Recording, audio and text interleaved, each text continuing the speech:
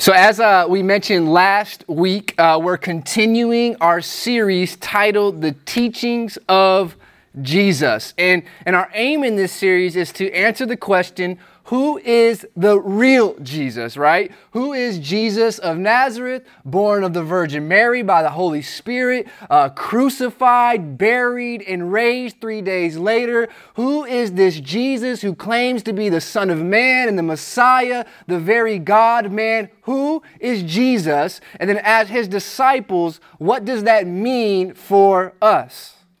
And to this end, for the next few weeks, Jesus is going to teach us how to pray. But before we get into what Jesus taught on prayer, let's go ahead. I want to review the context of where we're going to jump in tonight.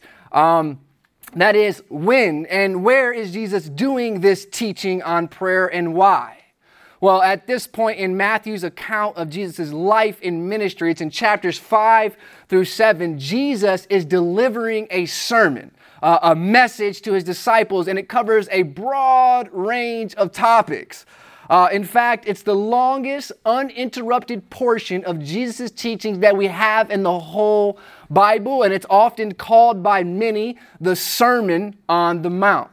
And really, if you want to know what Jesus believed and taught on so many different issues, ranging from anger to sexual sin, to lying, forgiveness, anxiety, and more, there is no better place to begin than the Sermon on the Mount. And so tonight, I want you all to envision the scene in your mind. Jesus is sitting on a hill, on an elevated place, and all of his disciples are surrounding him. And this is where he gives this message, this sermon, and part of that message includes a lesson on prayer. So let's go ahead and read our passage, pray, and then dig in. Ben, could you read verses 5 through 6? And Ingalls, can you read verses 7 through 8? And everybody get your papers out and be reading along together. And when you pray, you must not be like the hypocrites, for they love to stand and pray in the synagogues and at the street corners, that they may be seen by others. Truly I say to you, they have received their reward. But when you pray, go into your room and shut the door, and pray to your Father who is in secret. And your Father who sees in secret will reward you. And when you pray, do not heap up empty phrases as the Gentiles do, for they think that they will be heard for their many words. Do not be like them, for your Father knows that you need before you ask him. All right, let's pray.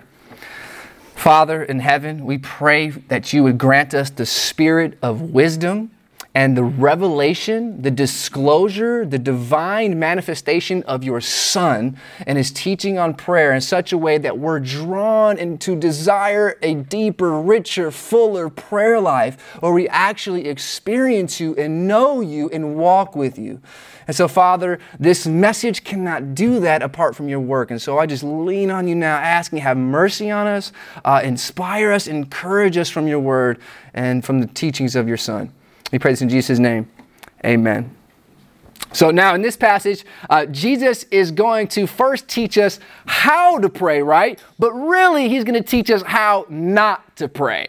Look at verse 5. Jesus says, and when you pray, you must not be like the hypocrites. And then go down to verse 7.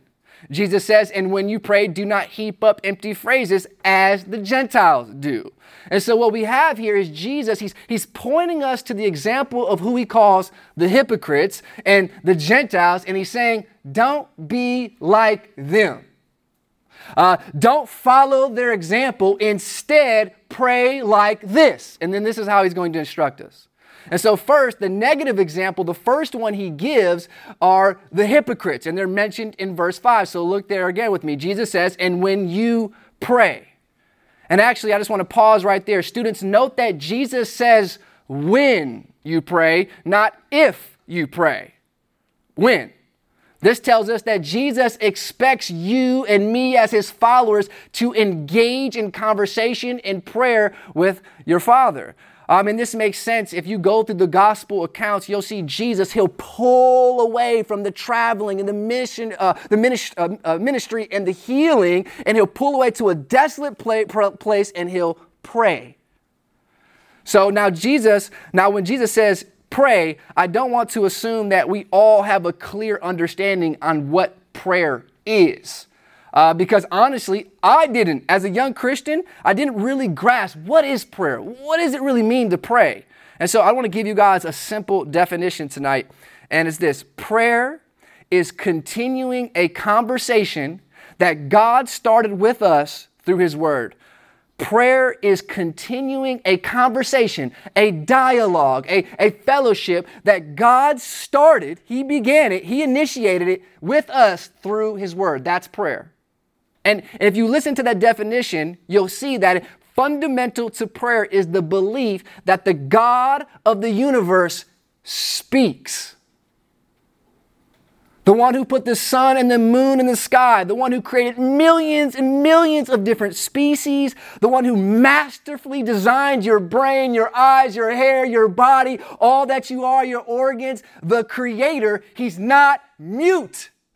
He's not silent. He's not detached. He's not voiceless, but this God speaks.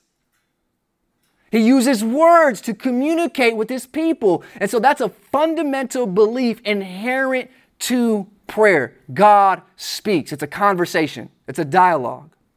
And as followers of Jesus, we believe that God does this speaking, this communicating through the prophets and the apostles' testimony recorded in the Bible, Scripture. The Apostle Paul, the one who met Jesus on the road to Damascus and got his whole life turned upside down and was commissioned by Jesus to go spread the good news, he writes this in his letter to a young pastor, 2 Timothy 3:16. He says this: all of Scripture is breathed out by God. All of Scripture is breathed out by God, so that when we read Scripture, when we hear the Bible, we hear the very voice of God speaking. And so then prayer, very simply, it's just responding. It's responding, answering back to what God has said. Now, in the messages to come, we're going to be talking about prayer for a few weeks. We'll talk more specifically on what kind of responses we can have to God's Word. But for now, I just want you guys to lock that in your mind, that simple definition of prayer. It's continuing a conversation, a dialogue with God that He started through His Word. Now, if that's what prayer is, Jesus now turns to tell us how not to pray. So look back at verse 5. Jesus says, and when you pray, when you're communicating with God, you must not be like the hypocrites. Interestingly, that word hypocrite, it wasn't always a negative term. It wasn't always a way to refer to somebody as phony. Rather, it originally referred to an actor in a play or a drama. So in ancient times, people would refer to like, hey, Tom Holland, he's a hypocrite. Or Scarlett Johansson, he's a hypocrite, or she's a hypocrite. But over time, people started to use the word to describe ingenuine, phony, fake people, right? Who would, like an actor, lay aside their true identity, what they really believed, what they really felt, how they really acted, and they would lay aside that identity to play a role, right? Like Tom Holland becoming Peter Parker. And so when Jesus says, you must not be like the hypocrites, He's saying, don't be like the pretenders, the actors, the phonies. Don't be like them. And then in the latter half of verse 5, He tells us more specifically what He means. That is, don't be like them in what way, Jesus? What do you mean? In what way don't be like the hypocrites? Well, look there again with me. He says, and when you pray, you must not be like the hypocrites, for this is what they do. They love to stand and pray in the synagogues and at the street corners that they may be seen by others. According to Jesus, these hypocrites, these pretenders, they're religious people actually. They're churchgoers, so to speak, at least outwardly, and they love to pray. They enjoy prayer. They like prayer. But note where. Where do they love to pray? In the synagogues and at the street corners. Now, synagogues were kind of like our churches today. It's where the Jewish people, they gather together to worship and to hear God's word. And then Jesus mentions the street corners because it was often the custom of the Jewish people to pray 3 times a day. So in the morning, in the afternoon, and at night.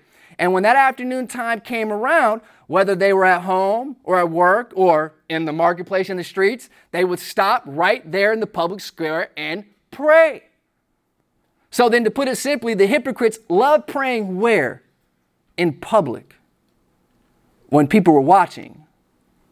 When there was an audience. Well, why? Because they wanted to be seen. They wanted to be seen. That is, they wanted others to think highly of them. They wanted to have a reputation of being spiritually mature and devout and God lovers. And surprisingly, look at what Jesus says at the end of verse 5. Look at what he says. Truly, they have received their reward. In other words, people think they're godly. People really do. People admire and respect them. Put another way, if all they wanted was the approval and admiration of human beings, then they got it. They got the reward.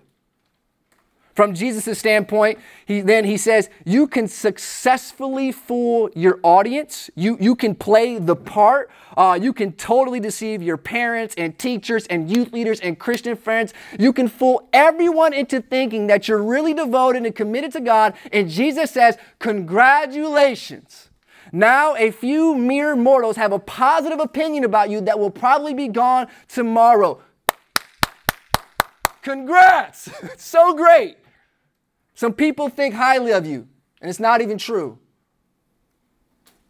Brothers and sisters, you know, even in this room, there are some who sing the songs, pray the prayers, they put a front on, and they act like they're lovers of God, yet when at school or at home or at work, they act totally different. There are some here who have all the right answers, they go through all the motions, but it's only so that they might be seen. They just want to be seen.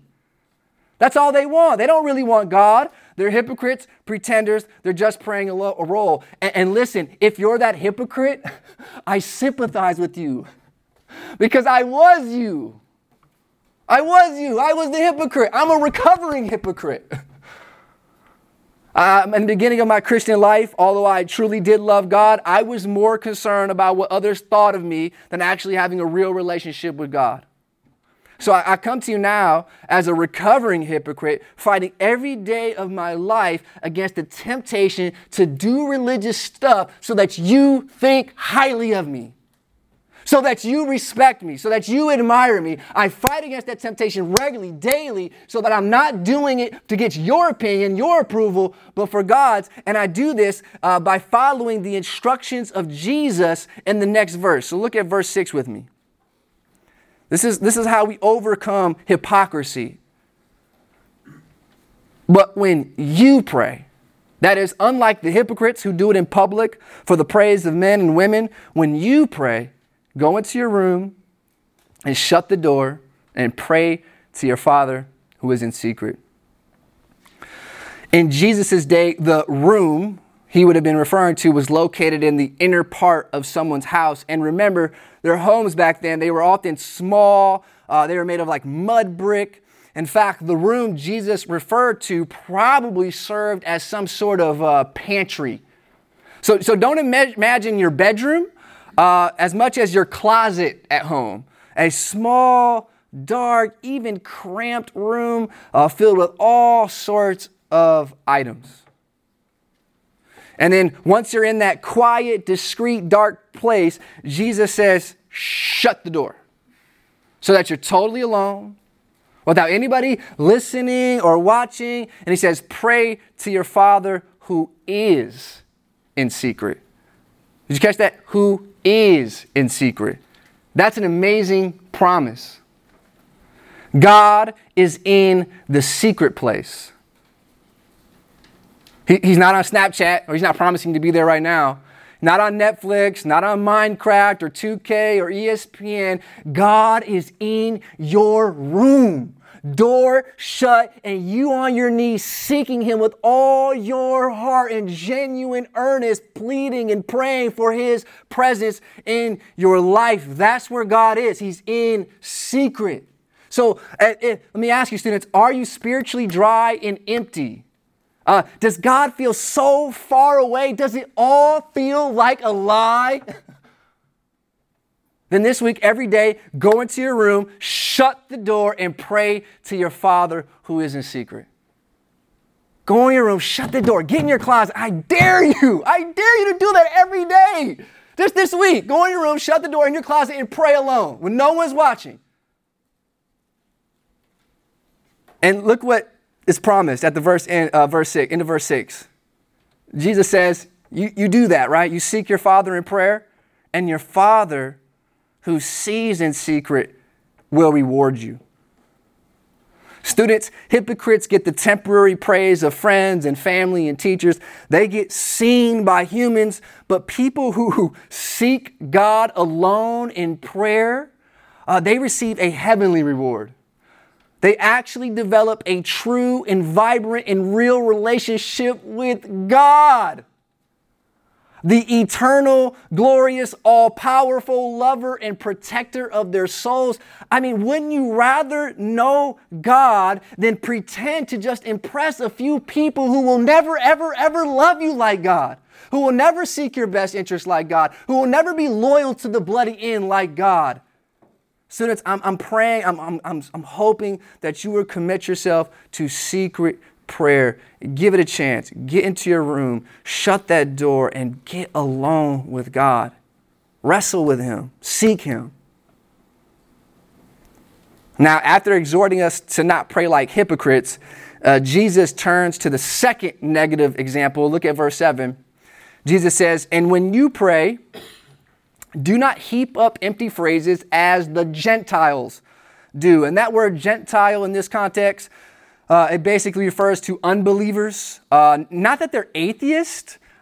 Surely they believed in a God. Everybody did back then. But maybe it was the sun god or the rain god or the corn god or so forth. But not the true and living God revealed to us in the Bible. And according to Jesus, the unbelievers, the Gentiles, they heaped up empty phrases when they prayed. That is, they used a lot of words, perhaps special terms. They tried really, really hard to get God's attention with great repetition and eloquence and quantity. The more words they said, the better.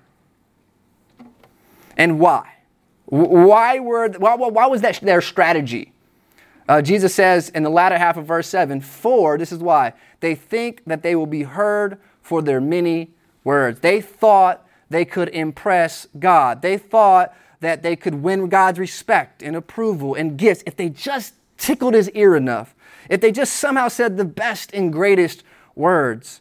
And I think we've all faced this temptation before. We've all probably felt the pressure to pray, especially in front of others in some grand way, in order for God to hear and answer us. We've all felt at some point like our prayers were just like plain and simple and ordinary, so much that God might not even respond.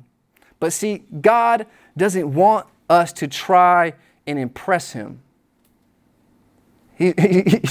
He just wants you to genuinely seek Him.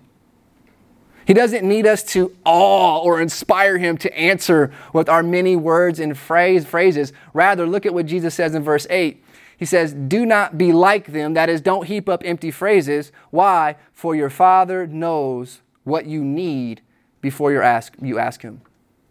So your all-wise Father, all good, all powerful. He's present in all places at all times. He's your Father and He knows you. He knows exactly what you need. More than that, He loves you so that He is eager to meet all your needs according to His wisdom. Now, this doesn't mean that we don't pray.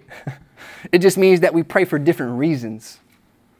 Not to somehow extract gifts from a divine being, but to fellowship and enjoy our Dad in heaven, to meet with Him in secret as ourselves, as who we really are, not trying to perform, but with our simple and imperfect prayers and all, to genuinely experience His goodness, His hope, His joy, His power, His love, all things beautiful and true that are in His presence. And so, students, Jesus teaches us to pray, and before He starts by teaching us how not to pray. Don't pray like a hypocrite. Don't pray like the Gentiles. Get alone with Him. Get alone with your Father in heaven, and don't worry about heaping up a bunch of words and phrases. Just genuinely seek Him. And He is pleased with that. Let's pray. Father in heaven, thank you so much that you answer our prayers, that you are powerful and able, that you're full of compassion and you're so wise and you know exactly what we need before we even ask. And so, Father, I pray that through this message, we would be encouraged and drawn to you to pray. And I pray that every student here, Father, would truly get on their knees alone and pray to you.